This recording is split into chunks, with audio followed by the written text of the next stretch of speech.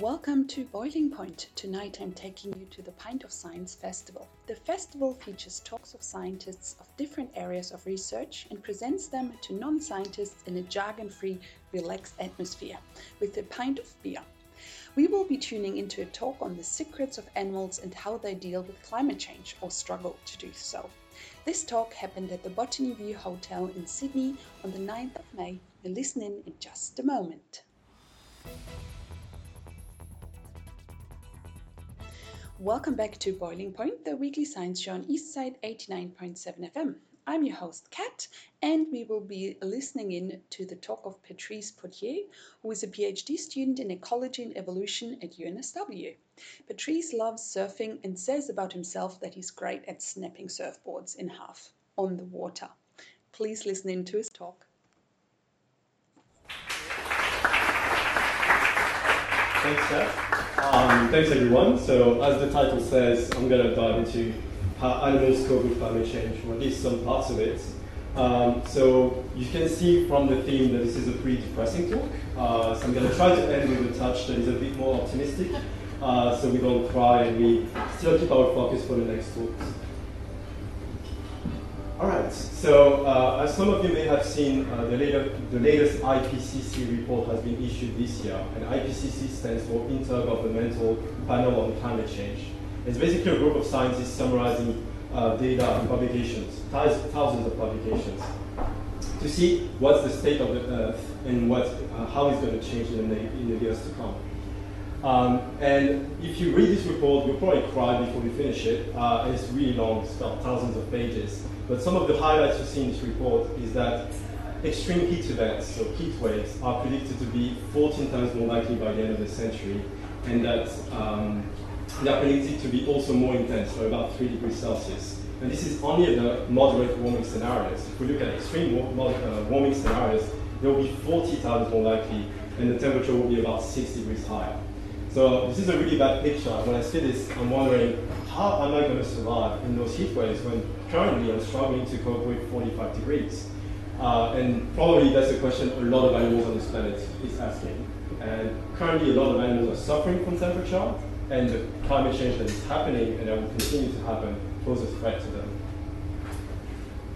And so this is the question that surrounds my PhD. How are animals going to cope with climate change? But what I mean by animals is not all animals. And I'm generally a very indecisive person, so I can't make decisions, and if you ask me which beer to pick, it took me 10 minutes to get one. But when I choose something, I usually try to get it broad, or something very safe. So in my case, I studied 99% of the animal biodiversity instead of focusing on one species. And all these animals that you see on these slides are frogs, amphibians in general, so salamanders as well, reptiles, invertebrates, and fish. And it's a big group of animals called ectotherms, and ecto means external, and therm means temperature. So it just means that their body temperature will track the changes in temperature of the external environment. So as opposed to us, where we have a body temperature that is about 37.5 degrees Celsius, these animals' body temperature fluctuates all the time. And if it's warm outside, it will be warm in their body. And that's one of the reasons why I don't like this term cold-blooded animals, which is a synonym to ectotherms, because sometimes the blood is actually pretty warm, and even warmer than us. So this is a really bad synonym, and the next time you see cold-blooded animals, you may think twice before you use that word. But unfortunately, I'm not studying birds and mammals, which are animals that can maintain their body temperature. And so your favorite kookaburra or your favorite wombat won't be in this talk, although we can still talk about it and see analogies between ectotherms and animals that have constant body temperature. And so, as I said, ectotherms have this, their body temperature will depend on the temperature of the environment. So here I've just put a hypothetical example where we have an environment with a linear gradient in temperature, and this Australian giant cuttlefish you may have seen during your snorkel will have different body temperature depending on where it sits. But even though their body temperature can fluctuate with the environment, you may expect that there's a limit to it. And this limit, in the scientific literature, is called CT max. So this is an acronym for critical maximum temperature, and it's basically the temperature beyond which these animals will overheat. And because you can expect that if they have a blood at 46 degrees Celsius, for example, they may have a hard time. And so I'm interested in synthesizing this data. What is the CT max of most of the animals on this planet? And can it tell us about their future? under climate change. And right now we know that most animals on this planet are experiencing temperatures that are about the value of Ct max, this tolerance to temperature. And climate change may worsen the situation and put them under very extreme heat stress. And so I'm interested in how they can adapt. Is there a way they can adjust this Ct max so that they can cope with the changes in temperature climate change will bring? Or will they still stay the same and climate change will pose a threat to them? And so there's three ways animals can basically respond to climate change. The first way is to just get out of heat. And they will just move to different habitats that are cooler so they don't experience temperature that are really warm. But of course this has some inconvenience because they will face predation or some other predators, some other environments that are pretty detrimental to them. The second way is through evolution, genetic adaptation. But this takes generations and generations. It's a very slow mechanism, so we can't expect evolution to be a suitable mechanism for these animals to sustain themselves under very extreme climates. And so the third way to go is through acclimatization or acclimation. And so you may have heard this term usually when we talk about altitude. And so if you're a keen hiker and you decide to climb the Everest tomorrow, or maybe a few weeks, you can't climb from the bottom to the top in a few days. What you need to do is to stop at different altitudes in base camps for multiple weeks, so your body can acclimatize and accustom to this very low oxygen concentration you observe at high altitudes. And so what's happening in this base camp is that your blood cell count will increase, your respiration rate and your heart rate will increase as well, so you can better assimilate oxygen. And so then you can climb the Everest, usually with bottles of oxygen anyway because it's so low, but it can still help you to spend this time in those base camps. Well, in my case, I'm not interested in altitude, I'm interested in temperatures, but it's a very similar mechanism. And to give you an analogy, I'm going to ask you to project yourself into those two environments. One is in the Australian outback in the middle of summer, and one is in winter in Sweden. And those are happening at the same time because we are in the southern hemisphere, we are in the northern hemisphere. How would you feel if you were in these two environments without clothes? And how long do you think you could survive? Well, if you want to ask me, I'll be pretty bad in Sweden. I think I'm really bad at tolerating cold, and I won't be really good in the outback anyway, but I think I can tolerate heat a bit longer than cold. But I think this question I just asked you will depend on where you're from. And so if you're born and raised in Sweden, and you come to Australia from this winter temperature directly in the middle of the outback, I'm pretty sure you're not going to be able to survive even 2 minutes before crying and just going back home. And so what I'm studying is actually what happens when this Swedish person comes to Australia for long enough. If they stay for multiple weeks, will they be able to adjust and better tolerate those temperatures? And what's happening is this acclimation, or acclimatization if you prefer that word, but they're pretty much the same. And so will this Swedish person reach the same levels of tolerance to temperature, same level of Ct max as an Australian person that grew up in very warm temperatures for most of the time? Well, although in Australia in winter it's pretty cold in the outback. This is an analogy. And so what I'm looking at then is to see whether this acclimation capacity, this capacity to adjust how you tolerate heat, varies with temperature. And so we can look at the temperatures that animals are going to experience with climate change and see whether their capacity to tolerate temperatures will follow the same path. And if we have a situation like this, we can see that acclimation is a very good mechanism that will allow those animals to buffer the impacts of climate change. But if we observe something a bit more like that, like Ct max or the tolerance to temperature is pretty constant. It doesn't vary too much with temperatures of the environment, which means that they have a low acclimation capacity and that potentially they will not be able to survive in a changing world. But before we dive into those projections, we first need to have a good knowledge about how species respond, how much they can acclimate, and the differences within the same species even of how animals acclimate.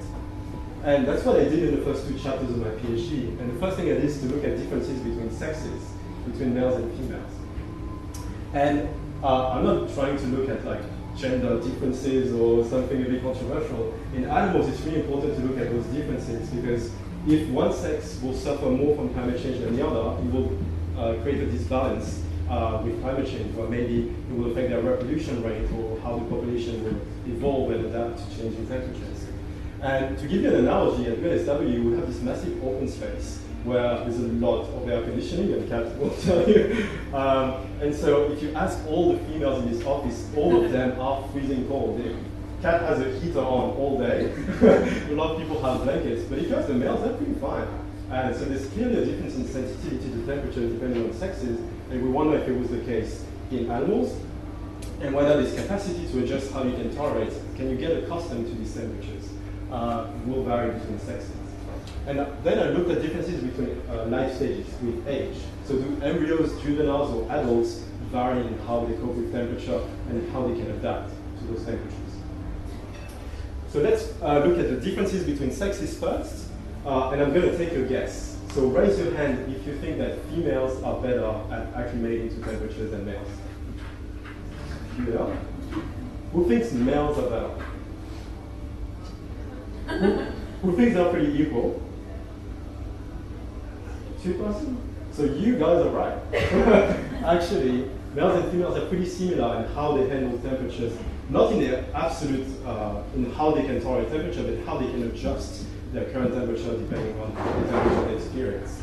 So overall, but most of the time females are actually, in the cases where you see differences, usually females are a bit better than males. But overall, they are pretty similar. Okay, what about differences between life stages? Who thinks embryos are better at acclimating than other life stages? No one? Who thinks juveniles are probably best? Juveniles, yeah. Who thinks adults are best? Yeah. So actually, as the crowd is saying, embryos are the absolute worst at acclimating to temperatures. Actually, their CT mass, so their capacity to tolerate heat, is pretty inflexible to what they experience. And so they have a very strict tolerance to temperatures, and no matter the temperatures they experience is not going to change. But juveniles and adults can somehow regulate how they can tolerate temperatures, and usually adults are a bit better than juveniles. Okay, so, but is that enough to compensate for the impacts of climate change? Well, if we put on the fight between adults, which are the life stage that can adapt the most, against this evil climate change, well, the adults will lose. And that tells a lot about embryos and juveniles that are even worse. And so what we see is that most animals on this planet have a very low capacity to adjust how they tolerate heat. And so the person coming from Sweden and the person coming from Australia will have a very similar capacity to tolerate heat. Maybe if you bring this Swedish person for long enough in Australia, they will still remain the same. And so that's pretty concerning. And to me, it really hits me sometimes in my research because it's quite depressing. But I'm going to end up with a little bit of hope. So what can we do about this? How can we change things? And I think the best thing we can do is to invest in habitat conservation. Because I told you that ectotherms have this capacity to adjust their body temperature depending on the temperature of the environment. So what if we provide environments that are cooler than usual?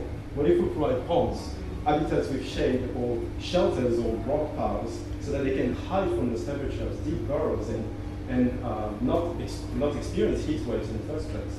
So I think that's really a really good way of protecting those animals. And also yourself, you can actually create new habitats. If you have a backyard and you have space, you can create a tiny pond so that amphibians can just go inside and protect themselves from very high temperatures. You can build rock piles so that lizards can go underneath. All of those things can help animals to navigate through climate change. But ultimately, it will all come down. Come down to climate mitigation. We need to reduce our greenhouse gas emissions so that these animals do not experience the temperature I'm mentioning in the first place. So there's still some hope. We just have to push it a bit. And so I'm not going to finish this talk unless I thank all the people that have been involved. So I'm doing this massive data synthesis with like hundreds of publications, so I can't do that by myself. So I'm being helped by a lot of people. Of course, thank my university for supporting me. I acknowledge my privileges, because again, I really care about this. I have a lot of privileges as a white male coming from a rich country. It's a big reason for why I'm here tonight. And I acknowledge the traditional custodians of the land, because Australia was and always will be Aboriginal land. So yeah, thank you so much for your attention. I hope it's not too depressing and there's still a little bit of hope. And if you have any questions, just feel free to ask.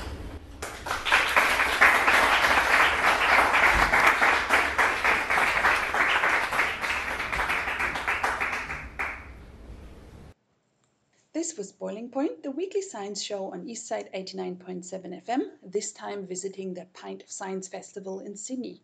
We will be back with a new science story next week. Bye for now.